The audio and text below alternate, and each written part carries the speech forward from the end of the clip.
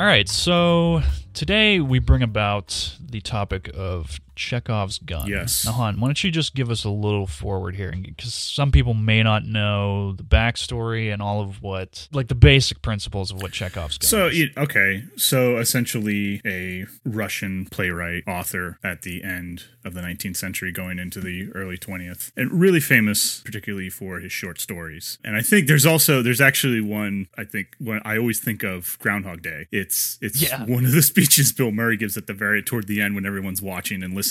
That's such a great moment. Yeah, and he even says when Chekhov, I forget the line that he says, but when he's giving that speech, that's who he's referring to. And believe it or not, he was actually, majority of his life, he was actually a physician. He actually went to medical school, and he did kind of writing on the side as well, on top of that, of being a physician and a doctor. I think a lot of the most fascinating writers have had like multifaceted lives with like different areas of expertise. Oh yeah, and that always it puts me to shame in my own head, because I'm like, man, I can't even do one thing right. I can't do the one thing. This guy's being a doctor on top of it. Yeah, he was actually, there's like a quote. And some of these quotes, I don't know if they could allegedly be attributed to him or not, you know. Yeah. He's quoted as saying that he would say, medicine is my lawful wife and literature is my mistress. Yeah. You know, so he practiced medicine, but, you know, I guess his passion was more toward writing. And when he grew up, you know, he actually came, I believe, I know he grew up, they were still, in Russia at the time, there was still, serfdom was still legal under the Tsar. And it was hard, almost downright impossible to move out of that class and into, you know, something more profitable. But he actually ended up supporting most of his family as best he could through putting himself through school and selling his writings to like local journals and newspapers. And when he started, it was mostly a lot of sort of comic writing, I guess would be, you know, the best way to describe it, you know, short stories in journals, which garnered him, you know, a lot of popularity. And it wasn't until like a little bit later in life that, you know, he switched to more serious, you know, drama and would get some of the famous, you know, short stories and plays that I think maybe some people have heard of, like The Cherry Orchard is one, The Seagull, Three Sisters, Lady with the Dog. And a lot of what he did focused on making sure that everything that he put in it, you know, wasn't wasted. There was no sense of like fluff going on in the stories compared to other things, especially since he was known for his short stories. Well, also during this time period, there was a lot of fluff going on, and even Shakespeare was guilty of this to some extent, because a lot of things were pay by page, so everything would pump up, and writers would fill out so much material to just try and get that page count up, and that way they'd get a higher payout. I mean, yeah, and if you compare him to like someone else of the time, like Tolstoy, you know, I mean, who's like, if you've ever looked at like War and Peace or Anna Karenina or, you know, some of his books, they're pretty hefty, and that's not a knock on Tolstoy or anything, but just to show a difference in some of the styles between the two. Chekhov was really interested in like everyday life and like sort of the simple things, especially with his plays later on. There isn't a lot of focus on the overall plot of that you would see in a more traditional story. It was more about the characters in a certain sort of everyday situation, and it was more about the internal struggle and the drama of their inner life that went on inside their own head and, you know, their own soul that he tried to focus on. So, you know, sometimes you could argue that, like, if you read it today, you might be like, oh, nothing happens. Nothing happens maybe externally or, you know, on the surface, but it's all about what the character is thinking and going on. And so that's sort of, I think, you know, to make sure that everything he put there was there for a specific reason. And that eventually evolved into one of the famous lines and quotes. They call it, you know, in storytelling, it's called, you know, Chekhov's gun or Chekhov's dictum. Which often I've seen people heavily equate it to being a literal weapon. Yeah. Which is, it's meant to be taken in the metaphorical sense. And it goes over a lot of people's heads. Yeah. And I think that's mainly because the quote that he said about it, again, this is allegedly, we're not really sure, or at least not that I have ever come across, if he actually said it or not, or I don't think he wrote it down. I think it was something more he said and then someone else wrote down. But it was if you say in the first act that there's a rifle hanging on the wall, then in the second or third act, it absolutely must go off. Great example of the literal is Shaun of the Dead. the Yes. Winchester, the rifle. Yeah. over the bar. That is literally the quintessential Chekhov gun. They took it and played it in a literal sense, Yeah. and it's one of my favorite jokes from Edgar Wright. No, yeah, in Shaun of the Dead, that is pretty much that would be the quintessential example in the sense that it takes it literally. And I think, obviously, having seen a lot of their shows and movies, I think they knew what they were doing when they did that, because it's 100%. literally a rifle hanging on the wall. And I've seen sometimes the quote says, "Oh, it's a pistol." I've seen it change in terms of like how it's said a little bit differently, but it comes down, to the same thing that every story needs to obey its own internal logic. And I've also seen I've seen characters be personified as the weapon. Also, there's a great story. I'm sure you've seen and heard of the movie Hannah, where this little girl has been programmed to be a literal weapon, almost in like the Bourne Identity sense. Yeah. They constantly talk about how powerful she is, and then she finally goes off in the third act and causes all this mayhem, and it's like, okay, this is backed up. This makes sense. Like, yeah, no, and it's just all going back to that idea of like, if I'm going to put something in there, it almost has like that poetry to it, in that I only have so much space and time to tell a story, so I want to make sure that if I'm setting it up, that I'm paying it off correctly. And that everything has meaning. It's not just thrown in there for whatever random purpose that makes no sense to an audience. Yeah. And that's not to say that, again, any type of storytelling has very broad rules. There's no definitive. And essentially, there are no rules. But yes. To navigate and make things more effective, it does help. You could certainly do whatever you want when it comes to crafting a story. Exactly. But you might not get the turnout that you expected. You get too experimental and you don't play by the rules enough, or you twist the rules in the wrong way, it can put people off. Yeah. I've always said, like, if you're going to break the rule, make sure you're doing it for the right reason, Exactly. It has to be for a point. Yeah. There's got to be a reason. You got to make sure that... You can't just be contrarian to be contrarian. Yeah, exactly. Usually then it doesn't come off quite as well. And then sometimes you can always like subvert, the classic subverting of expectations. That dangerous term. That gets thrown around a lot. But, you can do that. People sure do love that one. Yeah, I've always said, for me, anytime when I hear like subvert expectations, I'm just like, well, I feel like any good story should do that in some way. I feel like that's... Yeah, and I wholeheartly agree. I get put off whenever it's done for the sake of doing it. Oh, yeah, absolutely. Yeah, no, and that's... If you're intentionally trying to blindside your audience and lead them down an alley to shock and surprise them for amplification of the story's point, then you have something. But there's a lot of just throwing that terminology around just to think you're sounding smart. And no, and that's, I think that's like, it just calls into, the idea of like making sure that you are setting up and paying off anything of significance, honoring the most powerful images that you give to a reader. Essentially, don't waste their time or your own time with the story. Make them feel like, not just to make them feel like they've gotten something out of it, but lead them to actually getting something out of it. And I think that, can sometimes get, a little lost sometimes, especially today. I've noticed, just for me, there are some things that you make the decision, and you can always, like I said, there can always be those things where you throw in as homages to someone else, or just, something that you put in personally for yourself, and that's fine. But I would say the less you set it up, then the less you should expect, your audience or reader to get from it. Exactly. There's always that contract you give of any audience or reader as co-creator of whatever art form you're working in. And that's a great way to put it. It is really a contract. By like setting these things up, your audience is investing their time. They want to know that this is all leading somewhere, that this is going somewhere. And in order to keep them invested and not make them resent you for, taking their time out of in most cases for entertainment's sake, they want to feel that this has all been for something. Yeah. And to pay that off, you've led them to a place. Yeah, exactly.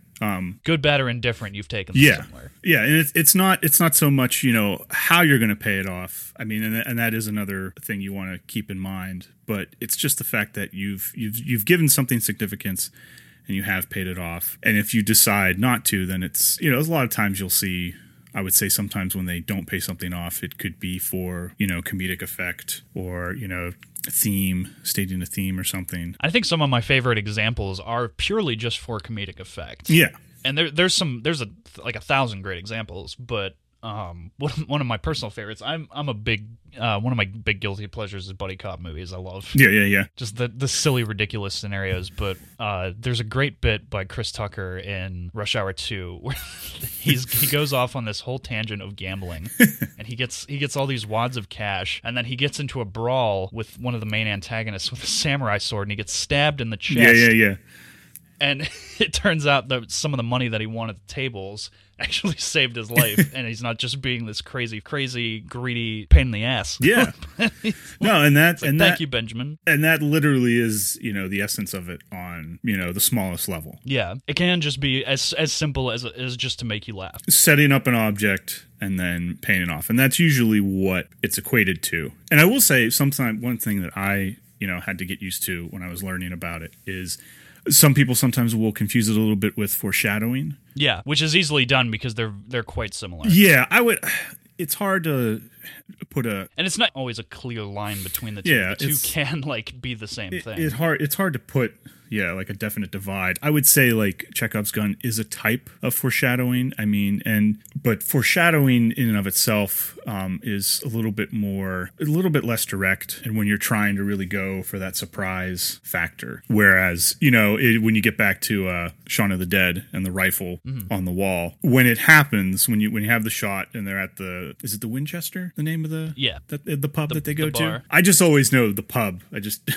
can't remember the name. When they show the image, be it conscious or not, you as the audience have essentially been like, okay, you're thinking that's gonna, you've been seasoned to understand it. Yeah, and that's gonna come back in some form or manner. Now, if you didn't imagine, if that scene at the end didn't have the earlier setup of the rifle, you get more of a surprise factor, but it literally feels like the rifle comes out of nowhere. Now, perhaps Shaun of the Dead can get away with that a little bit more because it is doing it for comedy, but I feel like it would lessen the impact of how they did it the other way, going at, following the rule of Chekhov's gun. Well, Shaun of the Dead particularly was pretty great at presenting these situations the same in multiple contexts for great effect. So it's they show how in the opening scenes of the movie, they show how mundane and zombie-like the general populace is, and how the apocalypse is very, very relatable to that in these hilarious ways. So it's almost like its comedy pays off in its blandness in a lot of ways, which is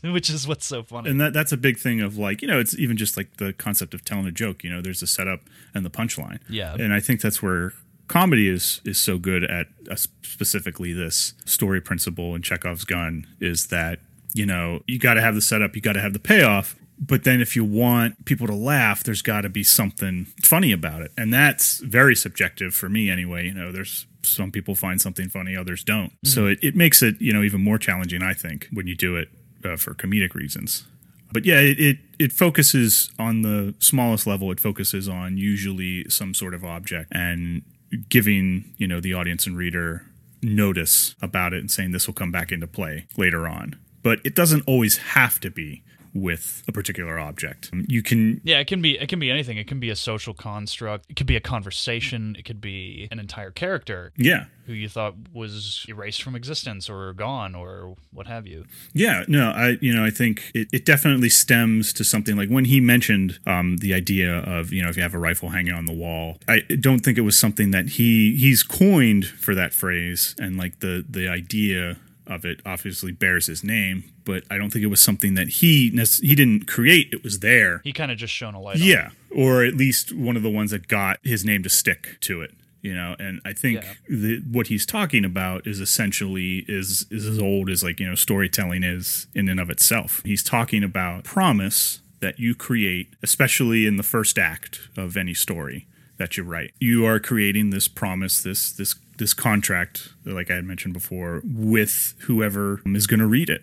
Now, if you're obviously there's that question of, well, if I'm just writing for myself, is it then just with myself? That's a possibility. You can write completely for yourself and then finish a story, tuck it away, and then never look at it again. But if you're looking for that interaction with an audience, then definitely this idea of Chekhov's gun or the promise of storytelling, I think, is something that you always want to keep in mind anytime you approach specifically, a movie, TV show, a book that you want to write. Yeah, I was going to say, because the difference in medium actually takes a lot of effect there in terms of personal investment in actually telling a story, because with filmmaking or video game crafting or board game crafting or any more kind of intensive medium than just simply sitting down and writing for your own purposes, it's just you have more cooks in the kitchen than that, and you have to satisfy these multiple creative visions, and it gets inherently challenging to make a personal story in that regard. And that's essentially when you brought up video games, that's interesting. That's one reason why I don't like, for me, I still, people still, there's still that debate. Are video games art? Are they not? I would say they are. Which I find to be a silly debate. And it's tricky because video games really aren't for everyone. Yeah.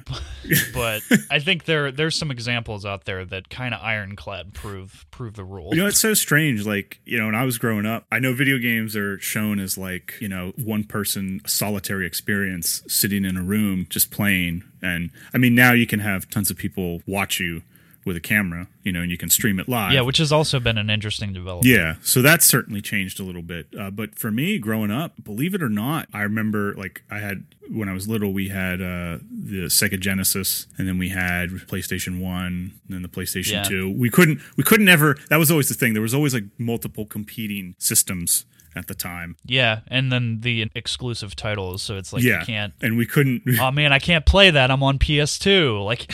Yeah, we couldn't afford more than one, so we had to, like, it was almost we had to pick one, so we had to, like... You had to pick your coordinate camp. with your friends which ones you're getting. Yeah, exactly. You had to pick your camp, and you had to become a staunch supporter of that. And so we had... And that's a topic we'll definitely... I want to do we can possibly definitely... a string of episodes on gaming for sure. But yeah, we had to, pick which one we wanted. And when I was little, it was Sega Genesis. But yeah, it really was. It was like you had to commit to your line there. Yeah. And that was like, and there was always like stories about, oh, this one's better. But anyway, for some weird reason, I don't know why, but like, especially when we would get permission to move the game system out from our bedroom into the living room on the main TV, that was like a big thing. Like, that was like entertainment for the whole week. Yeah. And when we would do that, it actually brought my whole family together. It was like one of the weird moments when everyone would like show up either play with us or, just to be like, what the heck is this? Or just like ridicule us and like, tease us about, these games and why we were playing them. So that was always interesting, I thought, video games and how they get that rap for being sort of a solitary experience. Video games also have a good reputation for being a large time suck. Oh, yeah. Because you're unfolding them from a personal experience versus being a passive viewer of like a TV show, movie, what have you. Yeah. So you're taking up an active role, and your exploration of the world tends to, I want to use the word dwarf because that's not necessarily correct, but expand beyond the storytelling aspect of what a game can be, so it adds to the time consumption. There's so much to explore in a lot of these worlds, especially games like Destiny or Last of Us or a lot of these huge expansive worlds that you can really truly get lost in. Yeah, and that essentially, I think one of the reasons that some people sometimes have trouble, or that there is still this debate about video games as art, is it essentially goes back to Chekhov's gun law, is, get rid of anything that doesn't have to be there. Well, from a video game standpoint, it's almost like I encourage the fluff to be there more, because it's about kind of like exploring this open world. Yeah. And even though it doesn't necessarily have to be there to support the story, having it there makes, helps with playability, even just from a logistical standpoint. You want to make the game longer, especially if you're charging someone, $60 odd to buy it. Yeah. You want to try and like pump as much content into it as you can to get more use out of it. So there's that. And I think that's why a large degree story-based games have sort of fallen by the wayside, and these big multiplayer experiences have kind of taken over because when you remove the story aspect of it, you're simply dealing with a world you can just get lost in. And story tends to have a limitation to it. Oh, no, absolutely. Yeah. And I think that's where there was like the term, it's called like ludonarrative dissonance. I forget who coined it, referring to video games and like the disconnect between telling a story and then having the gameplay. And I think that could be one thing that still hasn't been bridged yet. And maybe you can't bridge it. I don't know. But yeah, there is that notion of, I would say, rather than focusing on like a story itself in video games, I would say video games are much more character driven, which is kind of going back to what Chekhov always talked about in his short stories and plays. Is, you know, it wasn't so much about the plot, but it was more about the character of the story and their internal struggles. If you look at that, I mean, a lot of video games that I love are, you know, essentially about the character. Yes, the story and the main plot are there and their place in it, but it all comes down to that character, that person that you control, be it one that the game and the developers have made for you, or one that you can create on your own, you know, be it like an RPG. Yeah, that's the other interesting aspect, is the crafting of it on your own. Yeah. Taking up an active role in the path for this character and where they're going and what they're doing. And while, yes, most games do put you on something of like a bowling lane bumper situation still leading you to the same end, it's like you have control of how exactly you get there. And it creates for a deeper investment, I think, in a lot of regards. Oh, yeah, absolutely. I think so, too. It really puts you in that driver's seat, and you're making these decisions as much as the character is. Yeah, and I think that's what's interesting about that. You could argue like that's the promise that, you know, the creators of a video game have with their audience. That's why I think a lot of people commit to it as a medium too. Like you're looking at YouTubers now who've literally made a career out of investing in some of these characters. Absolutely, yes, invested in these games. Yeah, it is almost a new type of theatrical performance. It's a different one in its sense, but like anytime you watch someone have that playthrough, there's a different experience that you're not going to get the next time you do it. Yeah. And that's essentially what the theater is every performance. It'll be most likely largely the same, but with that live audience, or be it, you know, a streamed digital audience like on, you know, platforms like Twitch or YouTube. Yeah, that's a great differential between theater and filmmaking also, because you're getting variety and there's still possibility for difference in going to a performance live. Yeah. Whereas when you watch a show, it's almost purely from an analytical standpoint because it isn't going to differentiate over time. And I think that, you know, holds more true to make sure you keep that promise between you, the creator, and, you know, your audience. And it's nothing, and like I was saying before, it's nothing new, you know, that Chekhov was talking about. It's been around, you know, for as long as storytelling as we can think of. You know, if you look at Gilgamesh, for example, arguably the oldest, one of the oldest known written works in human civilization, you know, written somewhere around, you know, 2100 BC, somewhere around that time. There's essentially that concept of we're gonna tell a story, we're gonna set stuff up, and we're gonna pay it off at the end in some way. It might not pay off in the way you expected, but it's gonna be there. I don't know if anyone knows Gilgamesh off the top of their head or by heart. I mean, not by heart off the head, but it's definitely a fascinating story, and I think worth looking into. Yeah, and essentially, you know, the character of Gilgamesh is, you know, the king of Uruk at the time during early, you know, we're talking like the early Babylonian Sumerian civilization. I could be wrong in what ancient civilization he's attributed to, but we're talking Dogs the early and cats living together, mass hysteria. But we're referring to like, you know, the earliest civilizations. You know, essentially when the story is set up, he's this powerful king of his city, and he's also like, you know, back then, you know, there was always like the idea that the main character had to be part god and part man. So he was like, you know, I think that there's like this thing where some parts of the story, and I should also say that the story has been, you know, there's different retellings and versions of it. Some details can change a little bit, and I don't think they've ever truly found all of it. I'm not sure about that. like because it was written in cuneiform on like clay tablets back in the day. So I don't know if they have all of it preserved. That I'm not sure about. No one get mad at me if I'm wrong on that.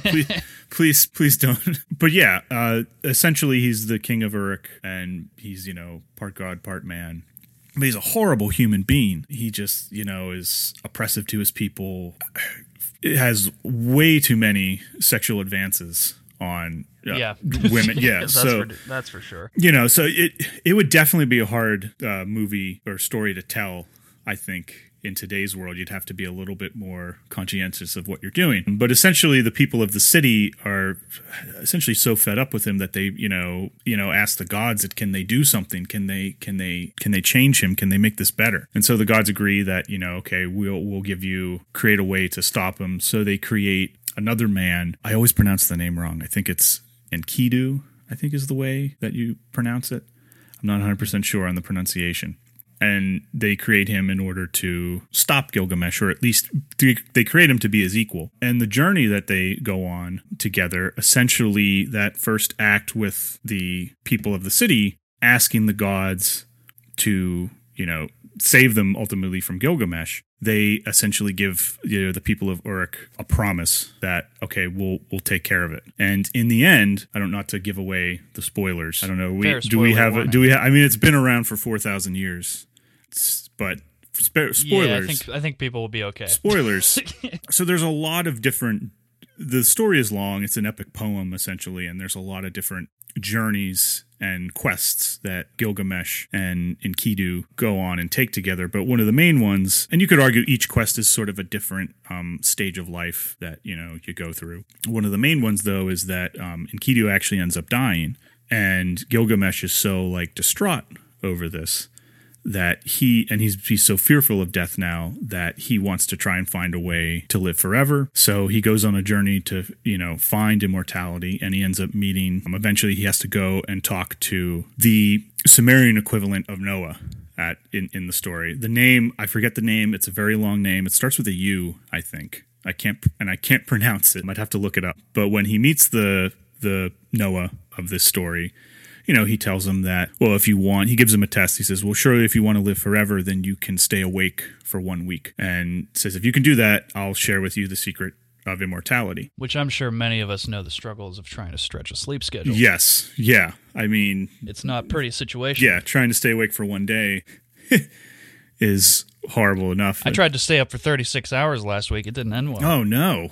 What kept you up for that long? Oh, a little series called Dark, which I'll get into in a later episode.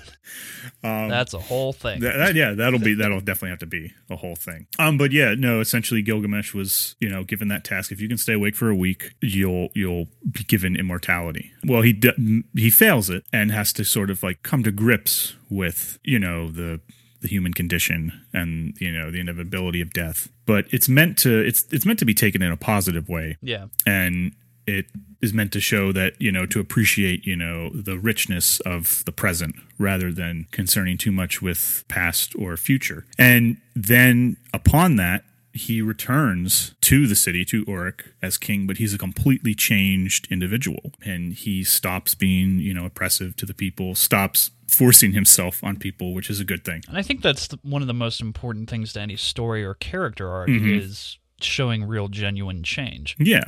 And for me, it just calls into what Chekhov was talking about with his Chekhov's gun. We look at it as a use for an object or a prop. That's the main modern, I think, example of it. That tends to be the gravitas where it's explained and focused. Yeah. Yeah. But I think you can look at it in a broader sense in that it's talking about a promise that you have, and like the promise that the gods gave in the story of Gilgamesh to help the people of the city and stop him. It is paid off in the end, but paid off maybe not in the way you thought.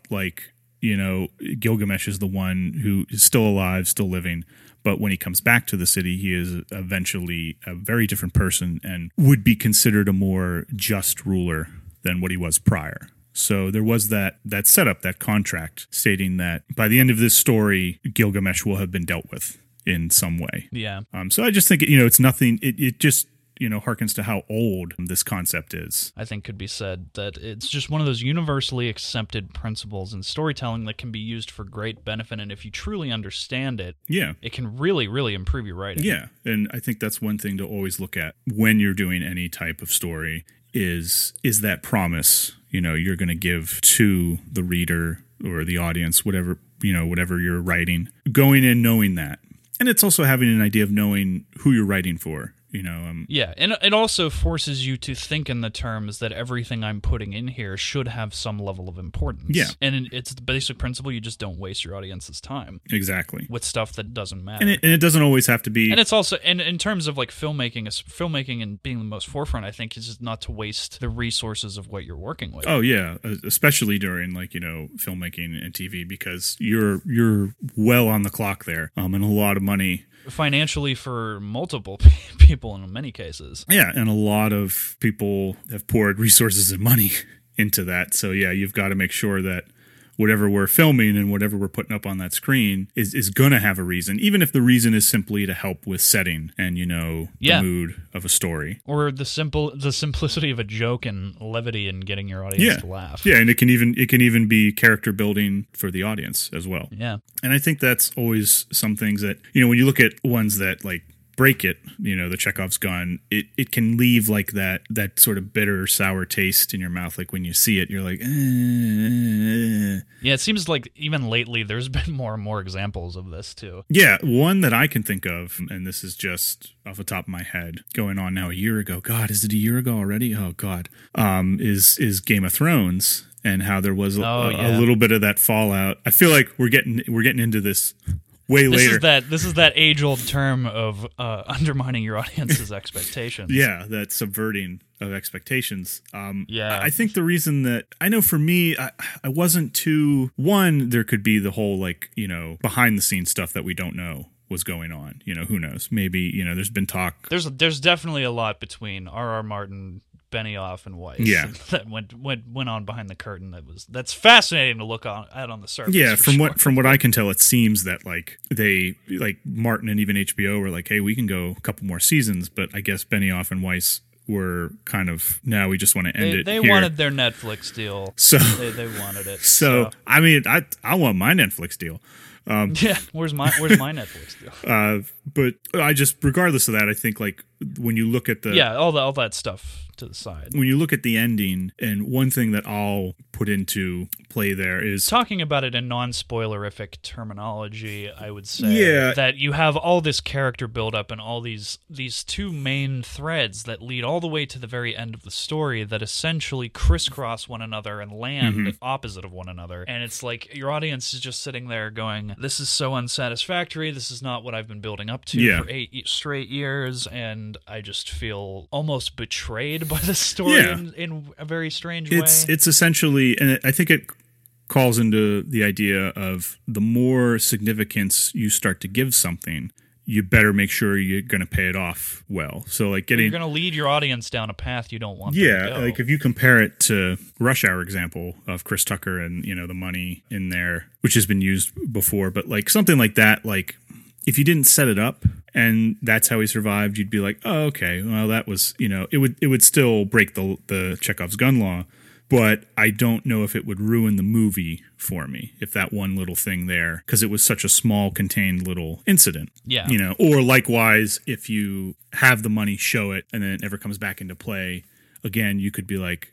You're left wondering, well, what was that about? But again, for me, if they did do it that way, I don't think it would have a greater effect on the story as a whole. I think it's easier to deal with in a movie than it is to deal with in an epic TV show. Yeah, no, I think, and that's one thing I think Chekhov's gun applies heavily, even more so, to a series, be it a book series or a TV series, because you have this long running narrative, especially if you're going to do a serial like Game of Thrones is, where every episode leads into the next. You can get away with it more in episodic terms, but you have this building momentum for years and years, and I think it's you have to stick that landing or you're gonna make a lot of enemies. Yeah, exactly. And I think that's, without having too much spoilers, I think if you look at Jon Snow's story, so much emphasis is given to it, in every season. And then I think when you get to the end, the payoff seems a little strange, if you will. And it's not a bad thing to go somewhere you didn't expect, but it does have to have some sort of impact, which it has to go somewhere. Yeah. No. I think just run the train off the end of the tracks. I think it just gives you the idea in the sense that, okay, it goes back to what I was saying, like if you're going to break the rule or if you're going to try and use it in a different way, you want to make sure that you understand why you're doing that and if it could work. Just, or the exception, or accept the fact that if I do this, it could potentially have not the best results or not the results I'm looking for. Exactly. It's a good measuring tool, measuring stick, that anytime if you're going to, Chekhov's gun is a good way to gauge your story and sort of, again, that promise, that contract, that acceptance of audience and reader as co-creator of your world, because they're bringing something to it that, as any creative type, you're not going to be able to always foresee.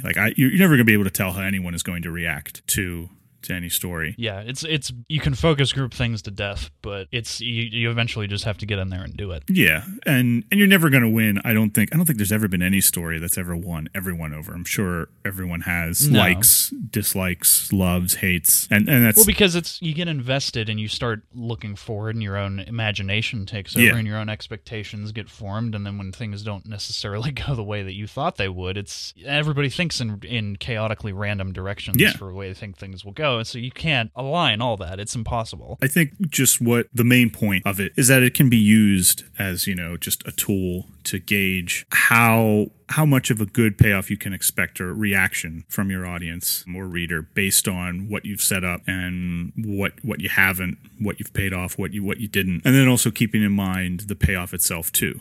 If I create something and I try to, this brings into the whole the red herring idea. If I create something in order to throw you off a trail, you got to be careful with that, because it can sometimes, as it did in my opinion in Game of Thrones, there was such a buildup with Jon's story, and essentially you kept nodding to what was going to happen. Yeah, I think another good example to bring up too is J.J. Abrams and Damon Lindelof's Lost, which I think everybody on the planet was watching at the time, got into these crazy what the hell moments almost like the end of every episode, and they keep stringing along these crazy questions, these mysteries building up over long periods of time. They played with people's imaginations and emotions so much, I think that almost nothing they did was going to fully satisfy everybody. And I think one of the things sort of breaks the rule there is, you have certain aspects. For example, I think I can remember the voices that people would hear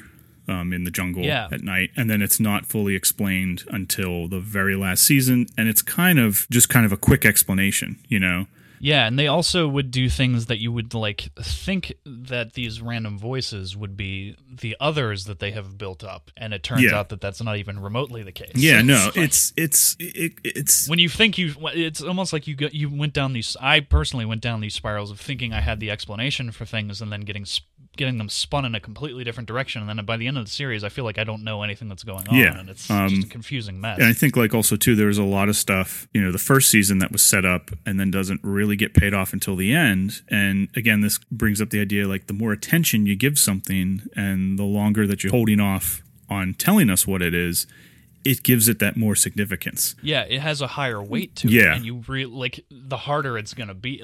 And if you can do it, all the more power to you. But you really have to stick that landing. Yeah, exactly. So and that I think whereas the voices, the smoke monster, I'm trying to think of some of the other ones. There were so many great things in that series. Yeah. And it went to so many fascinating and interesting places, and it touched on so many other types of storytelling. It has the Jurassic Park vibe draw. It has the mysterious island is just in so many different kinds of storytelling. It's just that's just a great topic and a great place to start working with. And they had the Bermuda Triangle vibe of all these different crashes and things pulled in, so many great inherent pieces of storytelling in Henry Gale's balloon and all these random crazy things in one spot. It's such a great place to start. Yeah, and even like you mentioned, the island itself. Yeah, it's the island itself is a mystery. Yeah, and which I guess you could, and it's still a mystery at the end. I guess you could, you can always keep it that way.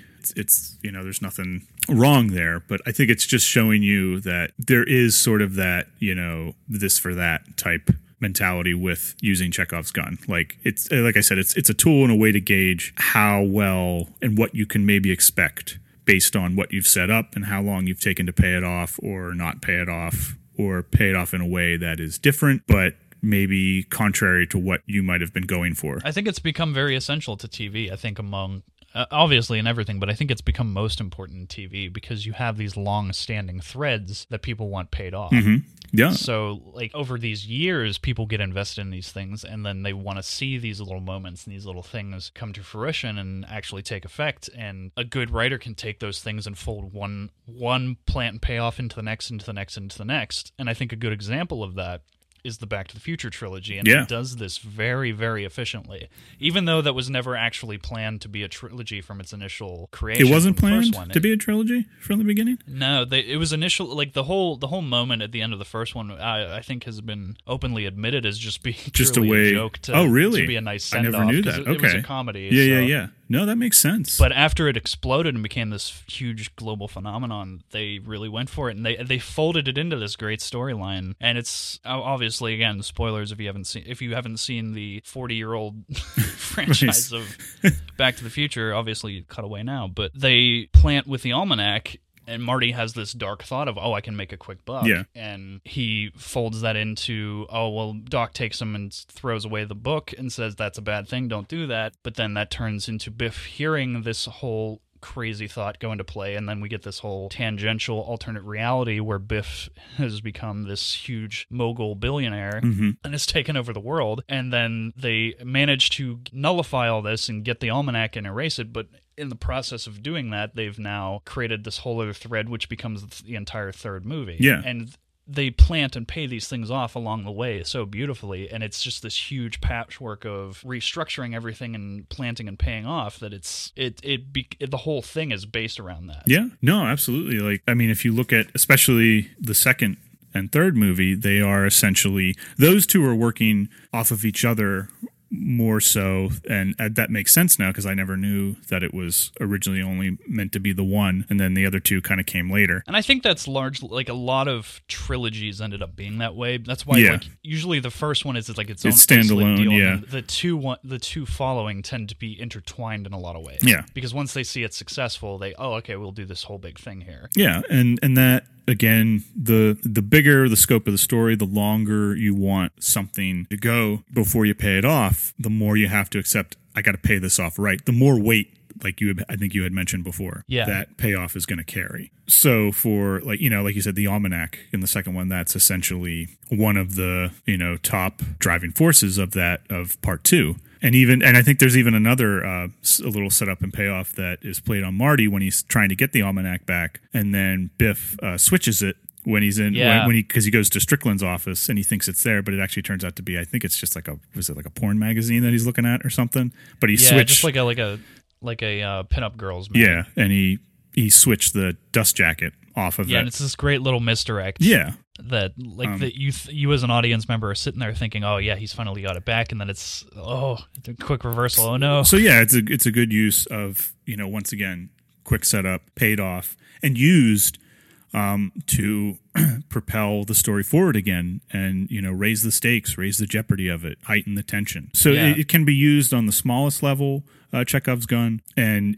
you can even take it to the highest level of storytelling, and that's you can have these grandiose implications for every situation involved in your story, or it can be as simple as just a dumb joke to make you laugh. Yeah, and that's So I think that's what's great about it, is when you really look into it, it kind of is like an umbrella that goes over storytelling completely in terms of ways to make something work. It's one of both the biggest and smallest ways you can expand your story, which is what's, I think, so cool about it. Yeah. And to get an idea of, what's going to happen when someone reads a story. You're not always going to know how someone's going to react, but you can certainly get a better idea of how it might go down by using this tool and understanding it and how it works. So yeah, I think that's Chekhov's gun for us. It's a pretty darn cool concept, and I mean, anybody who's looking to write a story, it's definitely worth researching. Yeah, and just something essential, I think, and an essential tool for your toolbox as any creator or writer when it comes to storytelling, specifically. That learn, master, and if you want to break it, make sure that you understand why you're doing that in the first place. And make sure that it's, like, again, for a purpose. Like, don't ever just do something to do something. Yeah. It's like the more purpose something has, the more effect it can have. Exactly. But yeah, I think as we go forward, we're gonna touch on a lot of these kind of topics, and hopefully, like, anybody who's looking to get into either as simply as just playing a D&D round and wants to craft a cool campaign, or anybody who wants to write a script or come up with an idea or how to find a better way to do something. Yeah, or ways to shoot those scripts. Yeah, I kind of want to find a medium for helping people and generate conversations, talk with people, get some information flowing. So yeah, look forward to more of this, and we'll see you guys next time. Take care, everyone. No. Oh, there it is. Loud.